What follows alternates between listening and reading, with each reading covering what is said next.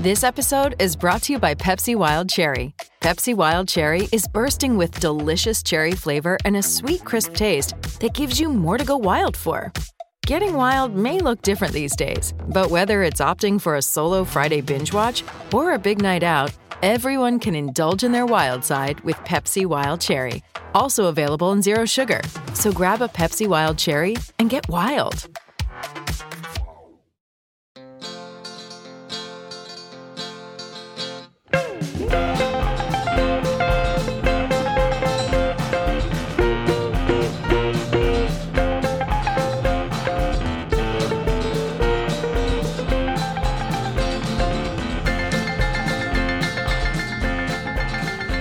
Hello everyone, this is Rob Wolf. Welcome to episode number 93 of Unformidable, where we take a look at some of the less heralded myths in our beloved franchise's quirky history, because to us, every player who dons the orange and blue is unformidable.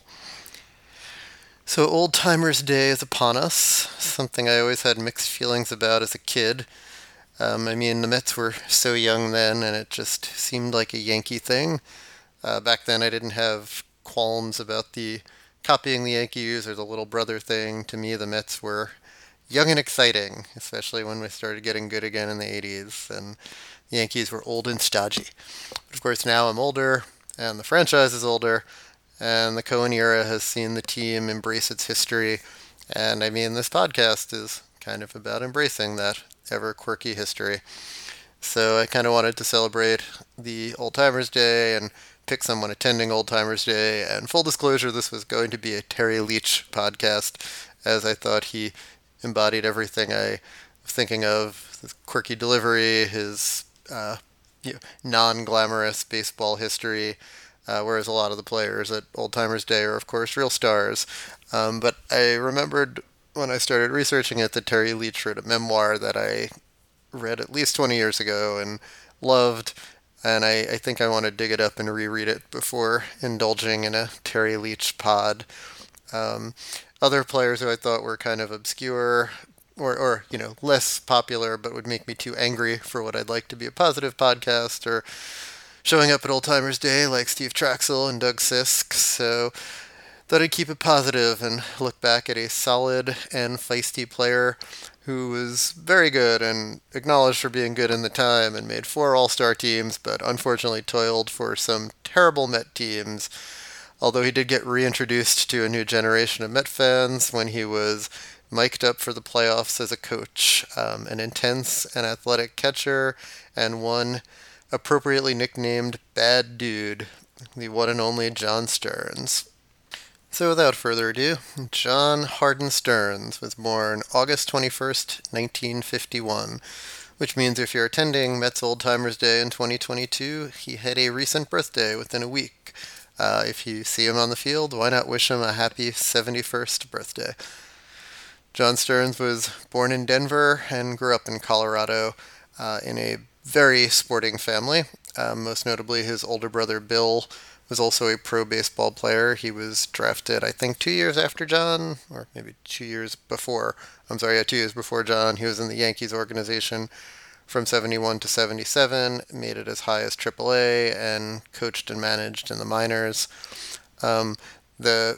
Bill and John had a younger brother, Rick, who was a linebacker for the Colorado Buffaloes at college, and their younger sister Carla was a star softball catcher at the University of Northern Colorado. John was a true two-sport star, also played basketball, I believe, in high school, but he was an all-league shortstop at high school in Denver. He got moved to catcher when his high school team's catcher got injured. According to an interview Stearns gave way back, his coach told him, quote, "It's got to be you, John. You're the best athlete on the team," which frankly seemed like specious logic given what I thought my knowledge was of what made for catchers or who was put at catcher. But nevertheless, it certainly worked out for John. And in fact, it was Stearns's incredible athleticism and great speed for a catcher, as well as an attitude that was fostered from his love of his other sport that he starred in, football, that really made him a standout figure and was what he was known for more than anything in his Major League Baseball career. That career could have started a lot earlier, as he was drafted by the Oakland A's in the 13th round of the '69 Major League Baseball amateur draft, but Stearns didn't sign, choosing to attend his local University of Colorado, where he starred in baseball and football for the Buffaloes. The catcher for the Colorado baseball team, Stearns led the NCAA with 15 home runs during his senior year. As a catcher, of course. He also played safety and punter for the CU football team, and at least as of 2017, when articles I read about him, most recent articles I read about him were written, his 16 career interceptions remained Colorado's team record as of 2017. Stearns was good enough to get drafted as a defensive back in the 17th round, which was, I did look it up, was the final round back then of the 1973 NFL draft. My friends and I like to go out and watch the draft and have a few drinks. Dear God, I can only imagine if we had to sit through 17 rounds of drinking. So the Bills drafted him in the 17th round of the 73 draft. But the Philadelphia Phillies made him the much more appealing second overall pick in the 1973 Major League Draft. Pitcher David Clyde went number one overall. Clyde had an interesting and sad, he was billed as the next Sandy Koufax and was put right in the majors, I think, out of the draft, and was out of baseball by 24 with arm problems, and I think is still looked at back at today as one of the, early cases of mishandling a pitcher, or, the need to be a little more cautious with young pitching arms. At any rate, just shows the vagaries and the slight crapshoot nature, although it does seem to be a bit better these days, of the MLB draft. Interesting quirks in the 73 draft abounded.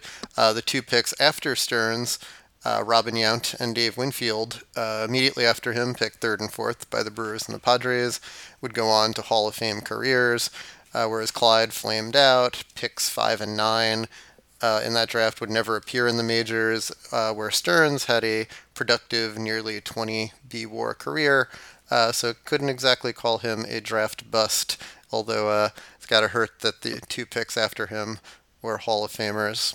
The Mets did pretty well for themselves in that draft, picking local product Lee Mazzilli, 14th overall. The Yankees had the 13th pick that year.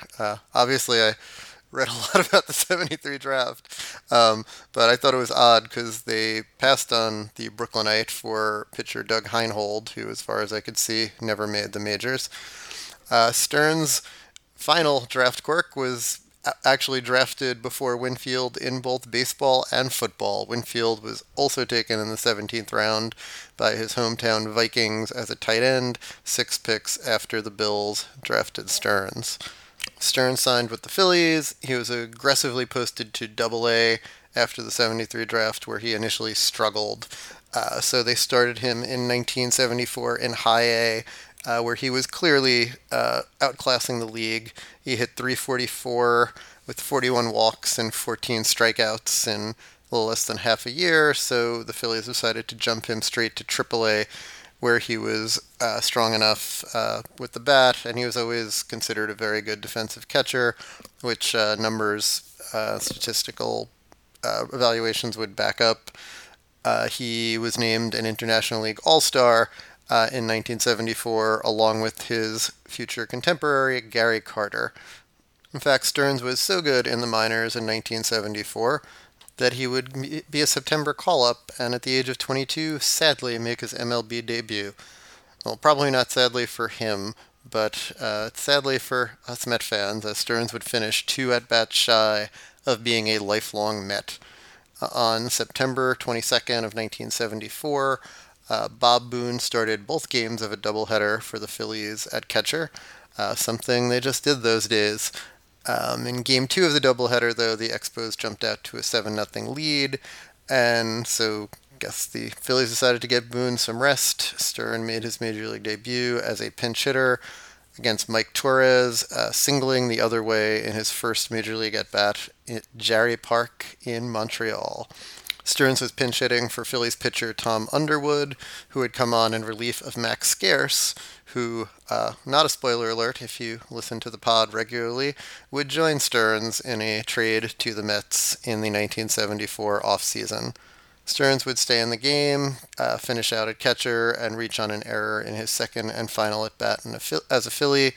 He wouldn't get any more playing time in a Phillies uniform. Boone was 26, had come in third in the Rookie of the Year balloting in 73, and was pretty entrenched at catcher. So they drafted him second overall, but the Phillies deemed Stearns expendable enough. They did not want to keep two young catchers on the roster. So in the offseason, two teams looking to shake things up a bit. On December 5th of 74, the Phillies traded Stearns and the aforementioned Max Scarce and Del Unser to the New York Mets for Don Hahn, Dave Schneck, and perhaps a bit more fatefully, as far as Met fans would be concerned, Tug McGraw.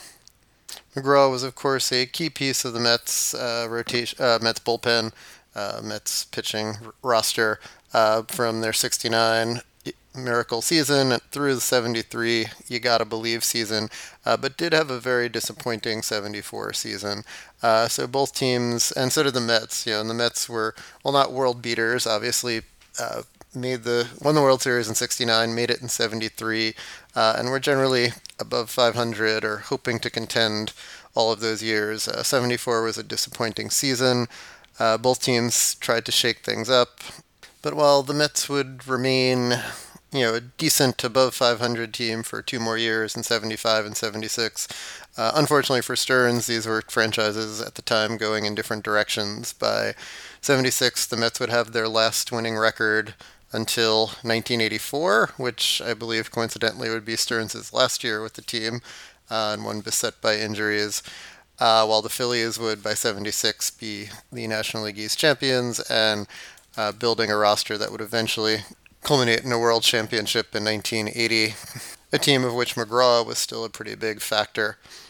So the bad dude, as he was dubbed by a reporter, I think in college in the 70s, and carried over into his major league career, or sometimes just the dude, long before the Big Lebowski just ran away with that nickname, would have a very strong and solid career, but he would do it toiling for some pretty bad teams, as mentioned before. Stearns would be backing up Grote in 75 and 76 and kind of learning from the veteran. He would launch his first major league home run on April 30th of 1975 against the Cubs in Wrigley Field against Ray Burris. And perhaps more notably, since he was more known in a way for his speed as a catcher and totaled many more stolen bases than home runs in his career, got his first career stolen base with the Mets in June 8th of 1975 against the Atlanta Braves.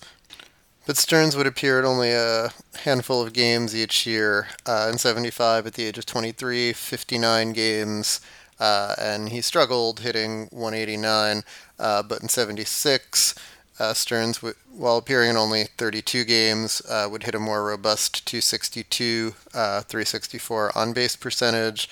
Grote was turning 34 before the 77 season, while Stearns was 25. Though the venerable Grote was traded during the season to the Dodgers, I believe. Grote actually lasting till the August 31st, the old waiver trade deadline, going out a little after his former battery mate Seaver in the June 15th Midnight Massacre. But while the Mets were bottoming out and hemorrhaging fans, Stearns was establishing himself as an all-star. He would be an all-star in the 77 season at the age of 25, would appear in 139 games, 12 homers, 55 RBIs, 9 stolen bases, 77 walks, 76 strikeouts. Pretty impressive all-around play from Stearns. He first kind of full season was good for 3.4 WAR according to Baseball Reference, 2.9 on the offensive side, 1.3 defensive. The Mets would have again be entering into this terrible period, and I know Stearns was a four-time All-Star, and often thought, well, maybe that's just because the Mets had to have an All-Star, but a couple of these were obviously very deserving seasons. In fact, his following year, 1978, would statistically be his best season, and interestingly, it would be the only year between 77 and 80 that Stearns did not make the All-Star team, as he got off to a pretty slow start in 78 before just closing with an amazing flourish. But as I said at the outset, if there were three things Stearns was known for, it was his unusual speed and stolen base acumen for a catcher. It was his toughness, which was displayed at many a home plate collision when that was a thing, and a couple of incidents and brawls with opposing players and opposing mascots, and extending into his post-playing career as a coach when he was mic'd up as a player. And I think those would probably be the most entertaining and appropriate ways to really appreciate John Stearns. On September 7th, 1978, the 55 and 85 New York Mets were at Stade Olympique in Montreal to take on the 67 and 73 Expos. The Mets would win the game 9-3, scoring 9 runs in the first 3 innings of the game, but most notably, after hitting into a force out in the top of the first against Bob James, which knocked in a run, Stearns would steal second off of James and Expos catcher Gary Carter. Perhaps a nice little touch for Stearns against one of his contemporaries and noted better, more of an all-star player. The stolen base would be Stearns' 25th of the year, which would set a new National League record, breaking a record that stood since 1902, when Johnny Kling had swiped 24 bases catching for the Cubs that season. Now, 1979 was like my first year really collecting baseball cards and really being into baseball.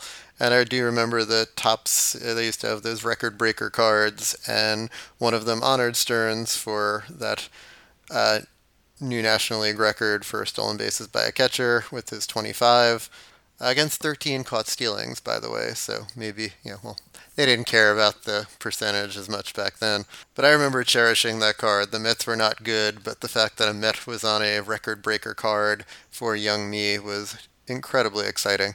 And I did like those record breaker cards. They were pretty cool. But as a catcher, tiring, though he had a number of games left in the season, a good 20, that was Stearns' last stolen base of the year. So though young, perhaps he was limping to the finish line, which would be understandable since the 26-year-old caught 143 games, or appeared in 143 games that year, 563 plate appearances. 134 of them were starts, and 127 of them he caught complete games. So a lot of work with the tools of ignorance on. Stearns 78 was good for a 5.3 WAR, according to Baseball Reference, which was his highest career mark, though he would be a positive player basically his whole entire career, greater than 1 WAR every season until 83 and 84, when he just played virtually no time because of injuries. Which leads us to point 2. It was no surprise that Stearns would ultimately be beset by injuries because he played the game hard, football player level hard.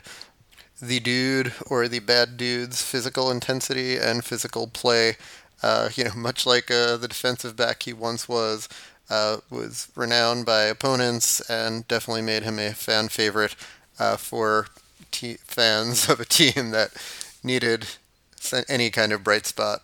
A couple of notable on-field incidents. The Mets defeated the Pirates on June 30th of 1978, 6-5. The final out of the game was a collision at home plate where Dave Parker tried to plow over Stearns, who kept his mask on and held on to the ball, though he went flying in the collision.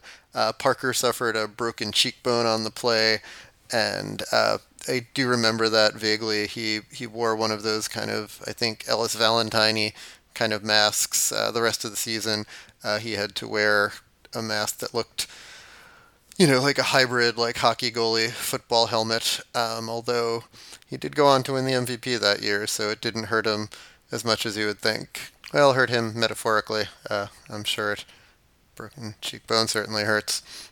Early in the 79 season, on April 11th, Stearns triggered a bases clearing brawl against the Expos, this time in a collision at home plate between himself and Carter, where Stearns tagged Carter out, but felt Carter had elbowed him unnecessarily. The two catchers started trading punches. The bench is cleared. Both players were ejected. It takes an intense and special dude, I think, to rile up and get the kid, Gary Carter, kicked out of a baseball game.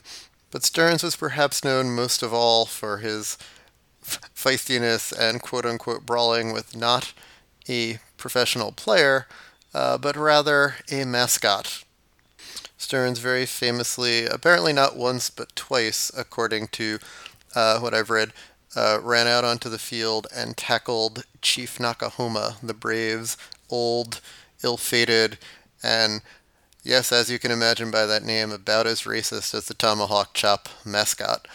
It's like trying to piece together a bad and not very important baseball mystery, but I've just trying to look this incident up, and Jay Horowitz could have sworn it took place in 1984, which didn't seem like it checked out because Stearns was barely with the team, and I really feel like I would have remembered it. Whereas another old Mets website I found believes that there are incidents both in 1975 and 1981 based on old Daily News clippings where in both times it was cited that Stearns ran out of the dugout and interrupted the mascot's ritual dance by tackling him. The Daily News article in the one does in fact call him the dude, said had his ritual interrupted last night when John Stearns raced out of the Mets dugout and tackled him. The dude was all Big 8 linebacker at the U of Colorado in his college days. While not remembering exactly when it took place, when asked about it in 2010, Stearns said, "I just remember watching him for 3 or 4 years and thinking to myself, someday I'm going to clothesline this guy. One day I took off running at him like a defensive back, and I just kind of dragged him down. I thought it was a fun thing, but Joe Torre was our manager and he didn't like it. Although Torre later said it was just the dude being the dude." Stearns could even turn that on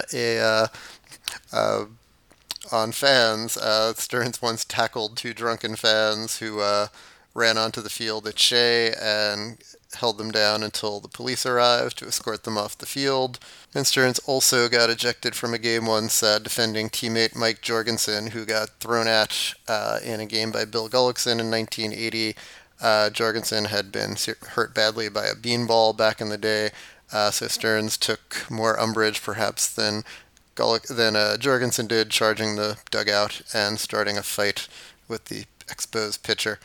On the field, Stearns continued his solid play. In 79, he was an all-star for the second time. 9 homers, 66 RBIs. Couldn't quite match that stolen base record, but got 15 more stolen bases. Then he kind of became a different player in 1980. He did not hit for as much power. 0 home runs, 45 RBIs. But hit a robust 285, well over 300 in the first half, making his third All-Star team. He struggled early with injuries in 81.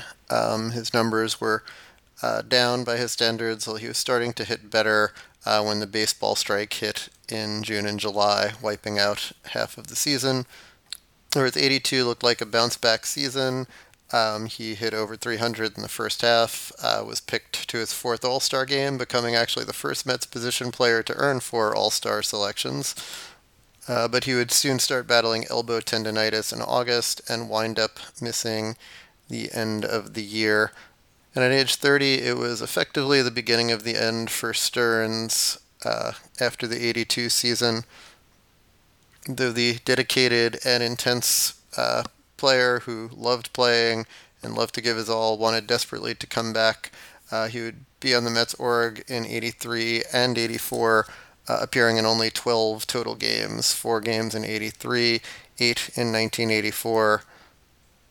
Mostly arm trouble, elbow, shoulder type things, but he missed all of 1984, but he did come up late in the year in September, just a testimony to his dedication that he Fought all year just to come back. And in fact, in the Mets' last game of the season, in which they would lose to the Expos at Stade Olympique, a lot of Expos in John Stearns' career, he would go 1 for 4 with an RBI single off of Gullickson, his former brawling opponent, driving in Mookie Wilson in what would be his final Major League at-bat.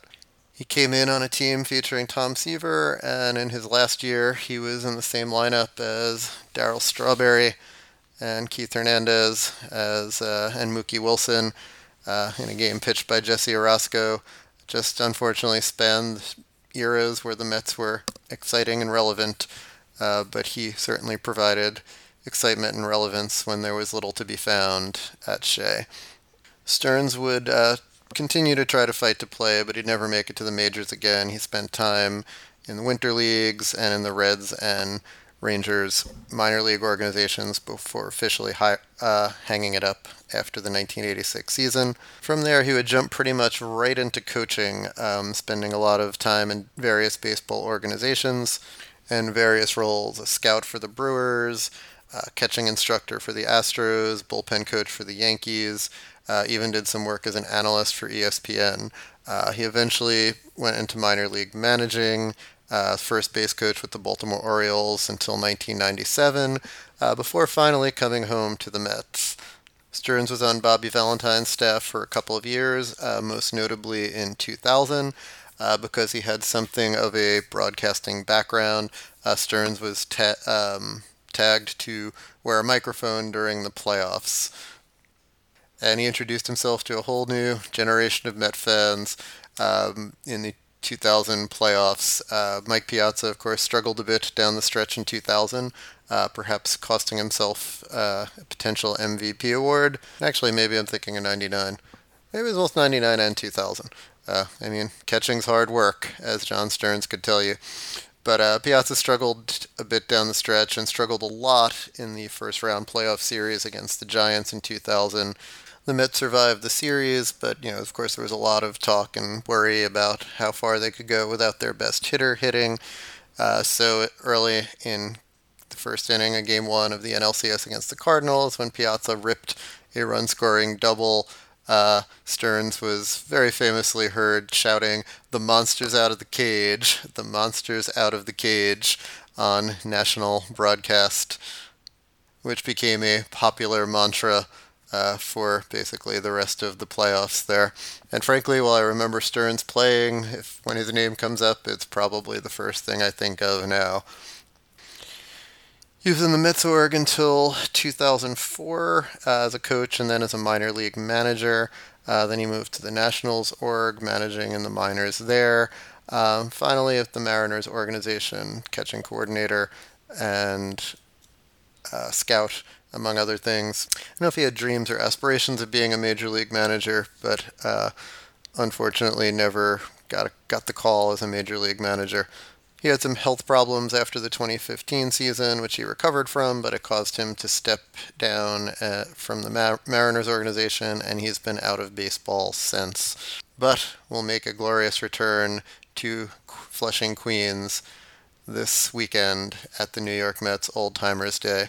For his career, Stearns hit .260 with a .341 on-base percentage, .375 slugging, .715 OPS, an above-average .102 OPS plus, 46 home runs, 91 stolen bases, 25 of them in a then record-setting year in 1978. I do believe Jason Kendall, that spoil sport, has since passed Stearns' NL record for stolen bases by a catcher.